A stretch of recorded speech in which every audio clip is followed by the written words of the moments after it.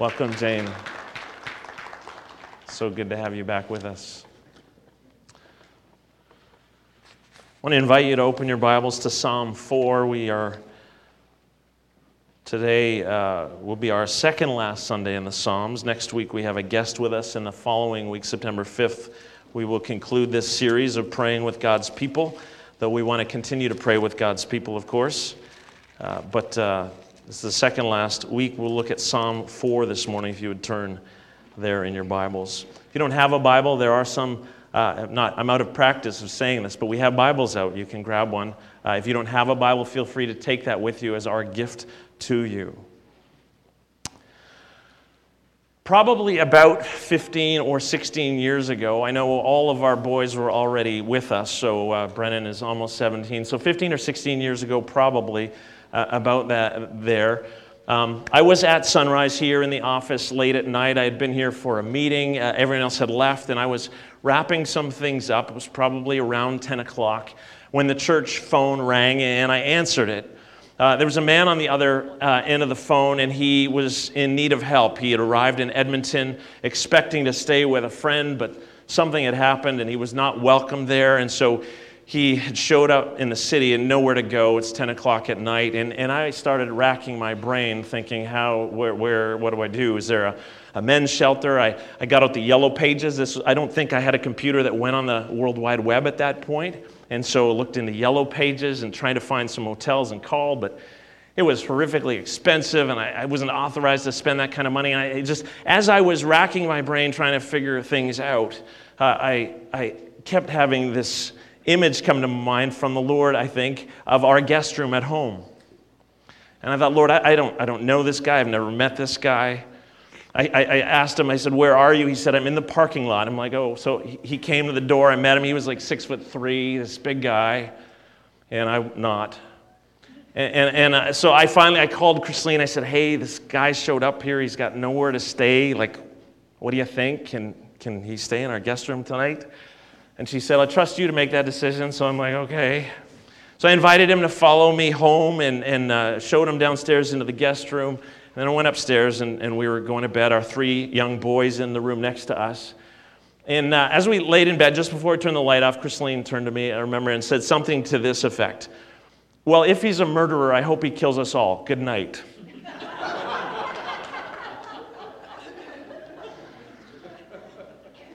You know that expression, sleep like a baby? I think it's a silly expression, right? Those of you with babies. But anyways, I didn't sleep like a baby. I was a fitful, restless night. Every noise I heard, I laid there just listening for much of the night. But we survived the night, and the sun rose, and we were all still alive. And as it turned out, he ended up staying with us for about a month and became a dear friend of our family. In fact, he became a part of this church for a while until he moved back east.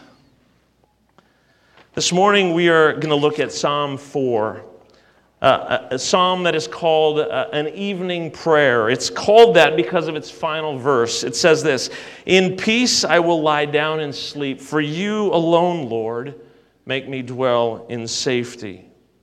As we will soon see, the psalm, the prayer doesn't begin there. He begins in a state of distress. He begins with lament.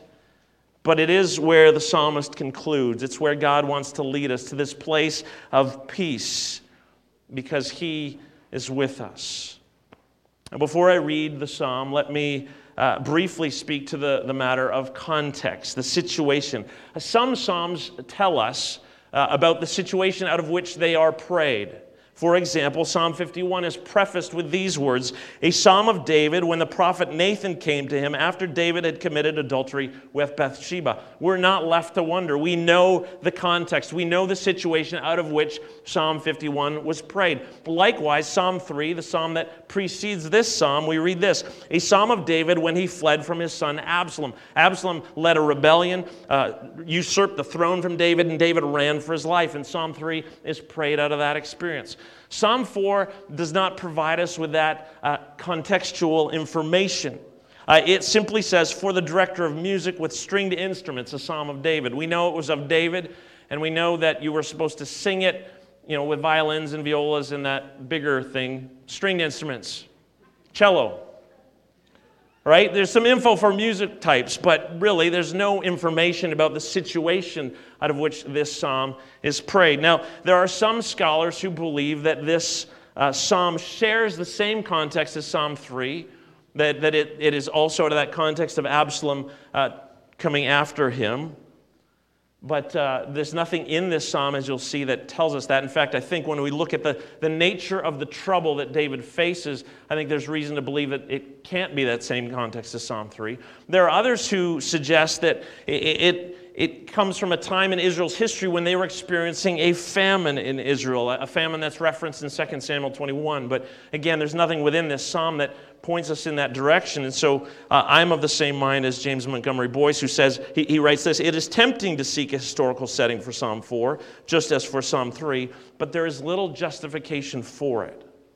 Now, we're not going to spend any further time on this, on something that we simply cannot definitively determine. But suffice it to say, God has seen fit not to provide us for this psalm the specific context. It is a prayer that is uttered by David. It is uttered as he faces a particular experience of distress. And what we know is that it is for public worship, for use in public worship. And as such, it's relevant for us and for believers through the centuries around the world. In any person's life, as we experience distress, we can pray this prayer with David. Now, follow along as I read Psalm 4, verses 1 to 8. "Answer me when I call to you, my righteous God. Give me relief from my distress. Have mercy on me and hear my prayer. How long will you people turn my glory into shame? How long will you love delusions and seek false gods? Know that the Lord has set apart his faithful servant for himself. The Lord hears when I call to him. Tremble and do not sin. When you are on your beds, search your hearts and be silent. Offer the sacrifices of the righteous and trust in the Lord. Many, Lord, are asking, who will bring us prosperity? Let the light of your face shine on us. Fill my heart with joy when their grain and new wine abound. In peace I will lie down and sleep. For you alone, Lord, make me dwell in safety." I want to walk through and unpack this psalm under 4 headings. The first heading is simply distress. Second heading, delusions. Third, deliberations. And fourth, declaration. So distress, delusions, deliberation, and declaration. The prayer begins with these words: "Answer me when I call to you, my righteous God. Give me relief from my distress. Have mercy on me and hear my prayer." King David is in a state of distress. He cries out to God, and there's 4 things that he asks, 4 things that he cries out to God. Answer me, give me relief, have mercy, hear my prayer. David, just in his distress, cries out. It's like this staccato shotgun kind of boom, boom, boom, boom. These are the things that are machine gun that he's asking. Answer me, give me relief, have mercy, hear my cry. Now, though we don't know the particulars of his situation, there are a number of things that we can discern within this prayer and say. First, we can discern that David is in some way being undermined by a group of enemies. David speaks of this group in verse 2. How long will you people? He's speaking to a group of enemies, those who are against him in some way. Over the course of David's life, he often encountered enemies. He often encountered those who would rise up against him. Saul was one of them. King Saul tried to kill David. Absalom is another. He rose up and stole the throne from his father. So there are these individuals, but here, at least, there is this group. How long will you people? This group of people, enemies unnamed, we don't know who they are, we're not told, but we do discover something in regards to what they are doing. We read on, how long will you people turn my glory into shame? This shows us the second thing that we can deduce. These enemies are turning David's glory into shame. What exactly does that mean? Well, it might be helpful for us to understand that in ancient Israel, and is the case in many cultures still today, it was a culture that really highly valued honor. Kind of an honor-shame culture. Some of you are familiar with that. Some of you may have come from honor-shame cultures. Where honor is supremely valued. And so to bring shame on your family is a big deal. To shame someone else is a big deal.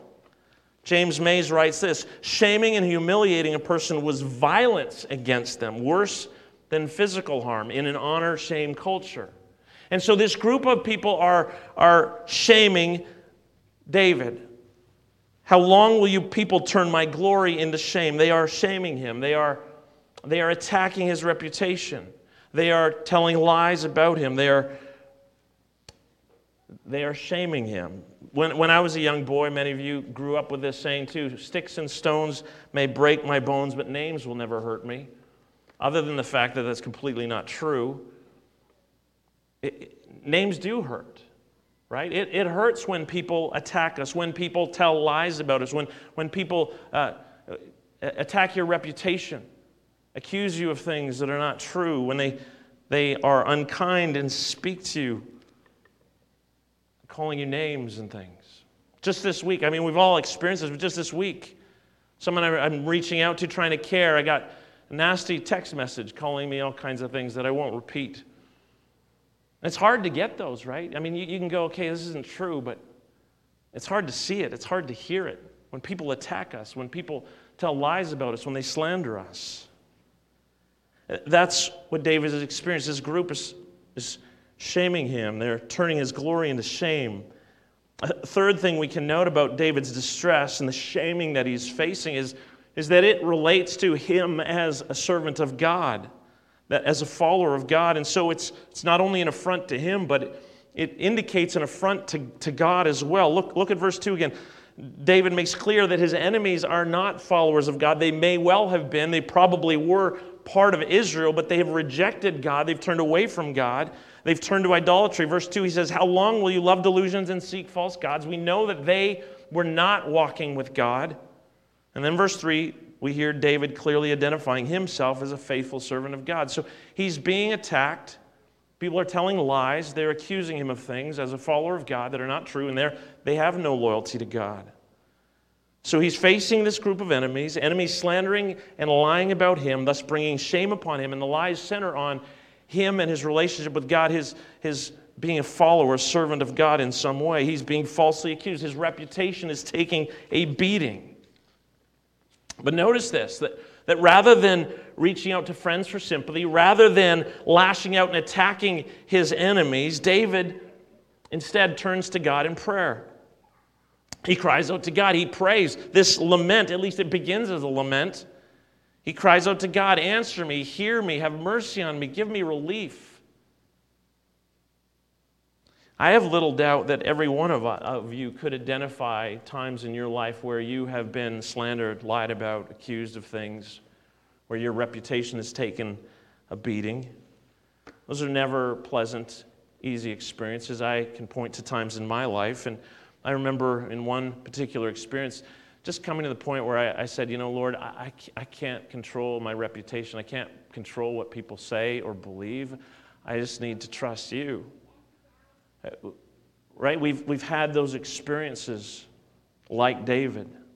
And though the reasons may be varied, I want to contend, and I want us to be prepared as God's people. I believe that in the season in which we are walking into, when I observe the world and the political realities, I believe that we as the church, we as faithful servants of Jesus will face this more and more. As those who hold to the truths of Scripture, as those who submit to the God revealed in the pages of the Bible, as followers of Jesus, as we believe and hold to such things as the doctrine of sin, that we're not mostly good, that we are all lost and rebels and need Jesus. We need grace. That the problem in our world is sin. It doesn't have political solutions. It has a spiritual solution. As we hold to the biblical ethic when it comes to human sexuality, as we hold up the dignity of human life from the womb to the tomb, in our world, increasingly, we will be maligned. We will be accused of being hateful, bigots. Our reputation as followers of Jesus will take a beating. And so in the midst of that, as God's people face that, how do we respond? Well, we should, I would suggest, respond like David and looking to the Lord, coming to the Lord in the midst of that distress. I want to turn to the second part, that is delusions. As I already noted, this group of enemies that are maligning David, who are slandering him, are not followers of Jesus. They're not followers of God. They are said to love delusions and seek false gods. Well, David is a faithful servant of God. His enemies, his slanderers, are not. They're seeking false gods. David says they love delusions. I don't want to spend a lot of time on this, but I do want to highlight something that lies at the core of it. To deny the God of the Bible, to deny God who has revealed himself in his word and through Christ, is to deny the truth, to deny reality. The Bible tells us that God is the creator and sustainer of all things, that all that we see, all that exists comes from him, that he sustains us, everything, that every breath I take, every breath you take is a gift from God. He is the creator and sustainer over all things, that we were created by him, for him, to know him, to love him, to be loved by him, to walk in relationship with him, in fellowship with him. But that our sin, our rebellion has led us astray. And so that relationship has been severed, and that sin has entered the world, and that everything is broken, everything's a mess, nothing is as it's supposed to be. But God in his love has acted to bring redemption. God sent his son Jesus out of love for his lost creations, us. Sent his son Jesus to come, to live in this world, to go to the cross and suffer the penalty for our sin, for our rebellion, for our wickedness. Jesus on the cross bore that penalty, and so that through faith in him, that we would be forgiven, that we would be made new. The resurrected Christ who did not remain dead but rose, that we would be brought into relationship with him. And that we can look forward to a future when one day God will bring to completion his redemptive work and all things will be set right. All things will be restored. That's the truth revealed in Scripture. And when we reject God, when we reject the truth about God and the truth about life as we experience it, we are in fact choosing delusions. We are living in light of lies. There are some scholars, I said, who believe that this is that the setting of this text was a famine in the history of Israel. I don't know if that was true. Again, no indication in the text. But many in Israel, you read the biblical story, many in Israel turned away from Yahweh to Baal, worshipped Baal, the Canaanite fertility god. In one hand, had a spear that represented lightning. In the other hand, a club that represented thunder. He was the god of fertility, of rain, of produce. And so if they were indeed experiencing a famine, the reality is here they're turning away from Yahweh, turning to Baal, putting their hope in Baal to somehow provide rain, to provide crops, to provide food. They have turned away from the living God to a false god. They are loving delusions. They're living their life according to lies. When people reject God, when they reject the biblical story, the biblical way of understanding the world we live in, our reality, they are seeking to meet their needs, live their life according to another set of beliefs. They are seeking fulfillment. They're seeking joy. They're seeking satisfaction in something other than a relationship with God. They are making other things into ultimate things, and thus they are loving delusions. They are living according to a lie. We were created to know God, to love God, and our joy, our satisfaction, life will be found only in a relationship with Jesus. And so choosing any other way, making anything else in your life ultimate, be it money or success, whatever it may be, if you live for anything other than this relationship with the God who loves you, the God who's reaching out to you, the God who's calling you to himself, anything else is a delusion. It is a lie. You're living for something false, something that will never satisfy. Because you were made for God. You were made to know and love and be loved by God. There are a number of Old Testament texts that powerfully speak to this reality of living for, of worshiping created things as if they're ultimate things. I want to read one of those texts to you from Isaiah 44. Speaking about how a piece of wood is used. Listen, it is used as fuel for burning. Some of it he takes and warms himself. He kindles a fire and bakes bread, but he also fashions a god and worships it. He makes an idol and bows down to it. Half of the wood he burns in the fire. Over it he prepares his meal. He roasts his meat. He eats his fill. He also warms himself and says, I'm warm. I see the fire. From the rest of it, he makes a god, his idol. He bows down to it and worships. He prays to it and says, save me, you are my God. They know nothing. They understand nothing. Their eyes are plastered over so they cannot see. Their minds closed so they cannot understand. No one stops to think. And no one has the knowledge or understanding to say, half of it I used for fuel. I even baked bread over its coals. I roasted meat and I ate. Shall I make a detestable thing from what is left? Shall I bow down to a block of wood?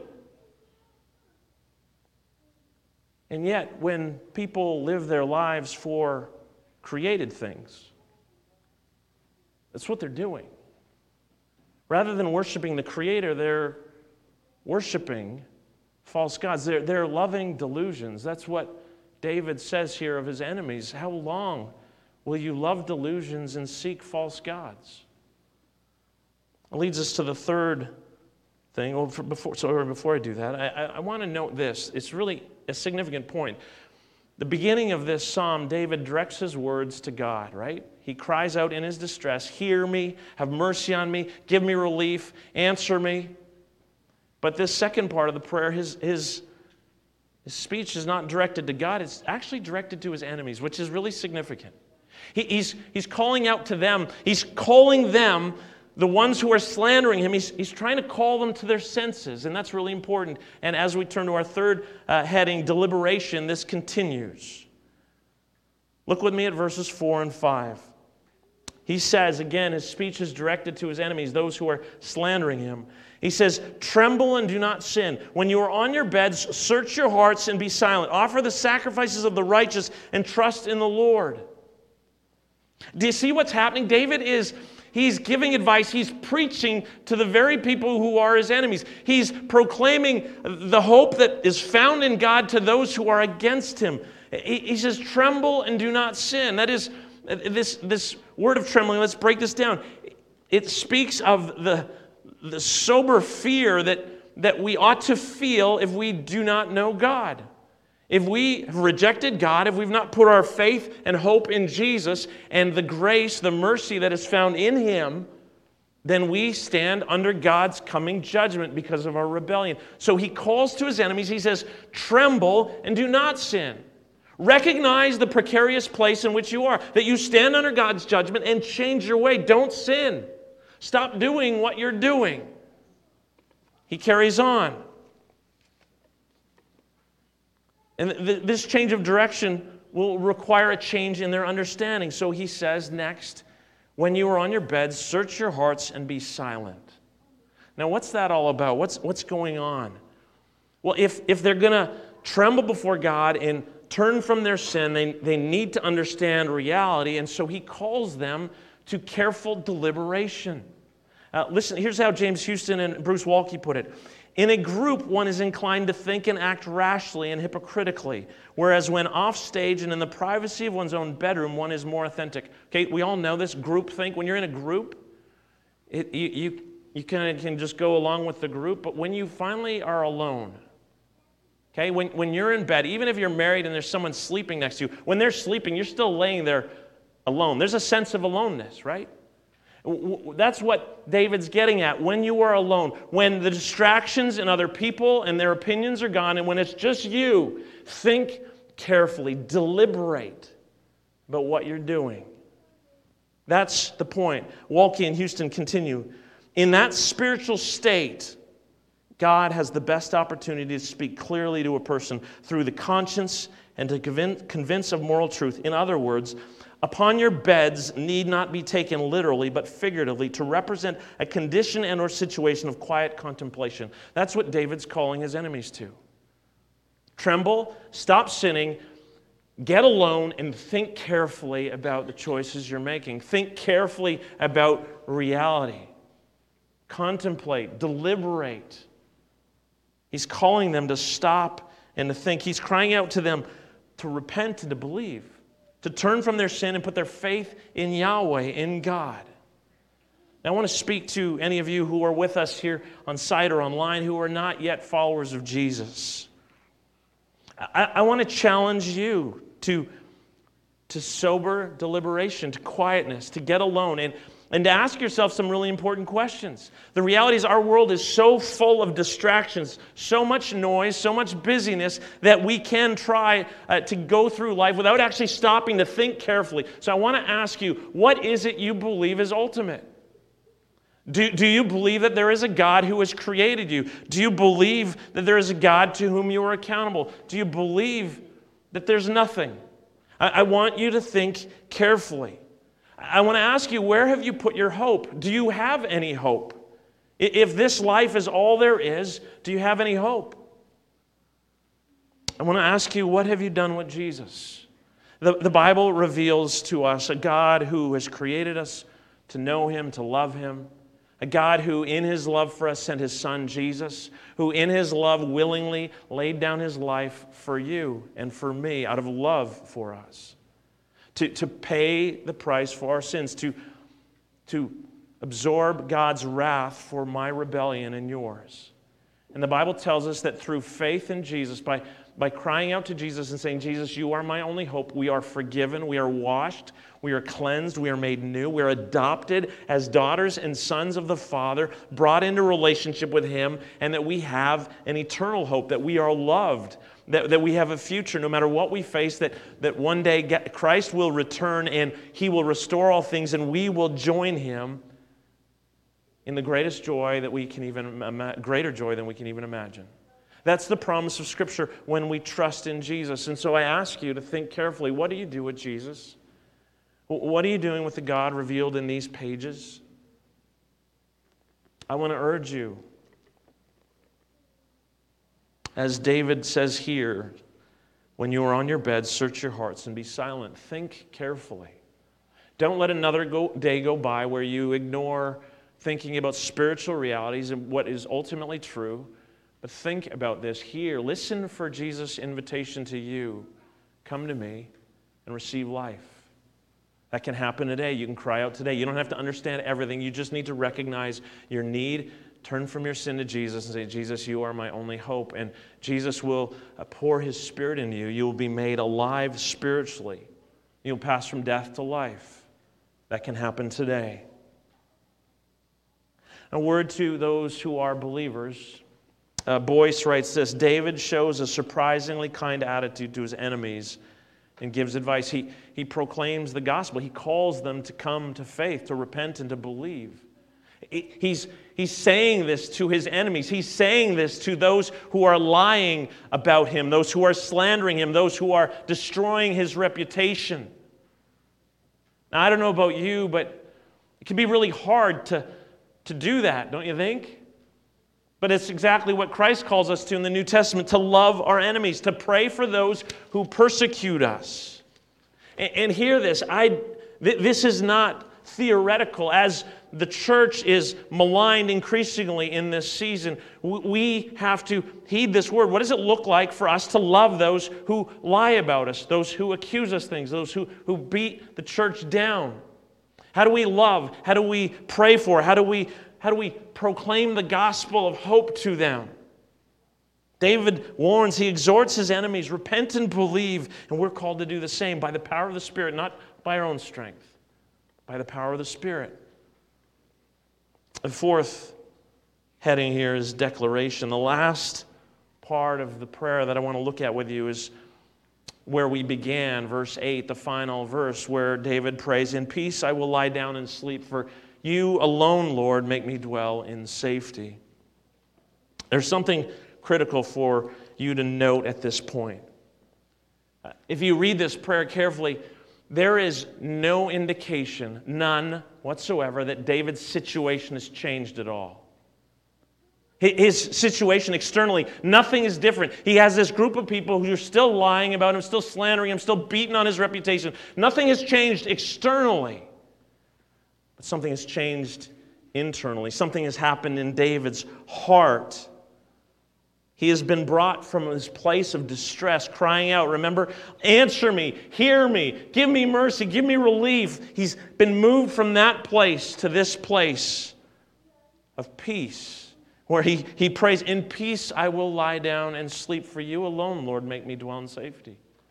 In the midst of enemies who lie, in the midst of these attacks, I will lie down and sleep in peace.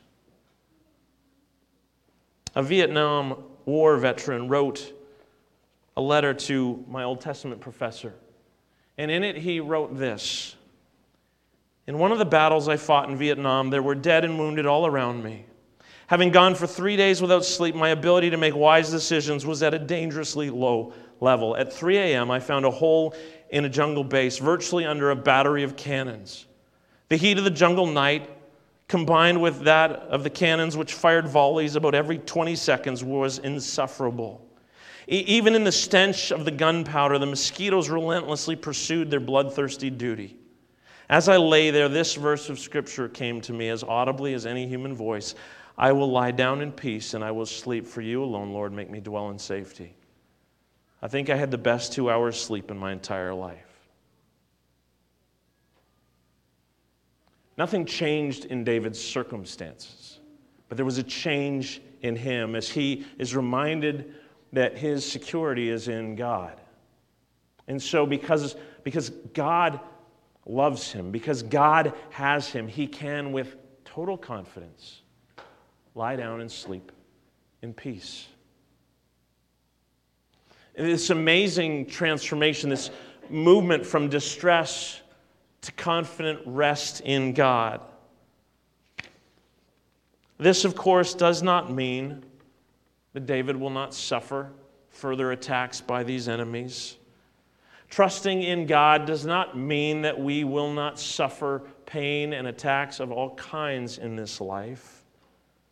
Jesus is the ultimate example of one who trusted, who rested in his Father's hands when he prayed, "Yet not my will, but yours be done." 1 Peter 2, I love these words. Peter writes, when they hurled their insults at him, that is at Christ, he did not retaliate. When he suffered, he made no threats. Instead, he entrusted himself to him who judges justly. His security was in the Father. Our security, our peace comes not from our situation, but from our relationship with God the Father. David knows, he's reminded of what's true, that he belongs to God, that God's got him, that he is firmly in his hand, and that ultimately nothing can harm him. In peace, he will lie down and sleep, safe in the arms of God. Our security, for all who have put their faith in Jesus, our security, our peace comes not when everything is as the way it should be, not when there's no attacks.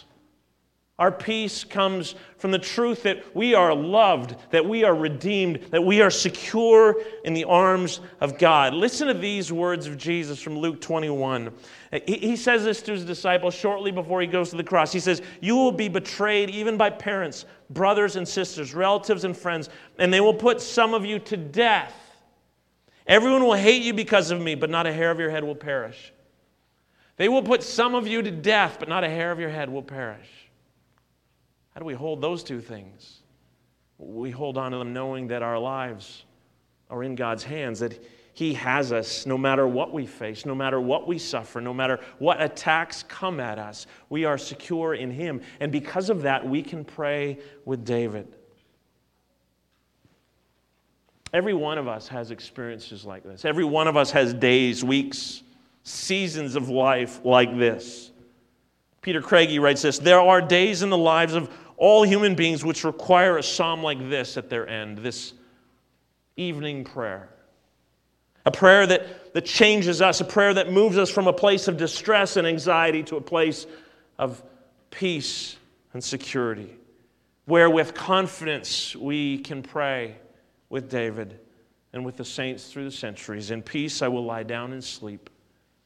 For you alone, Lord, make me dwell in safety. Amen.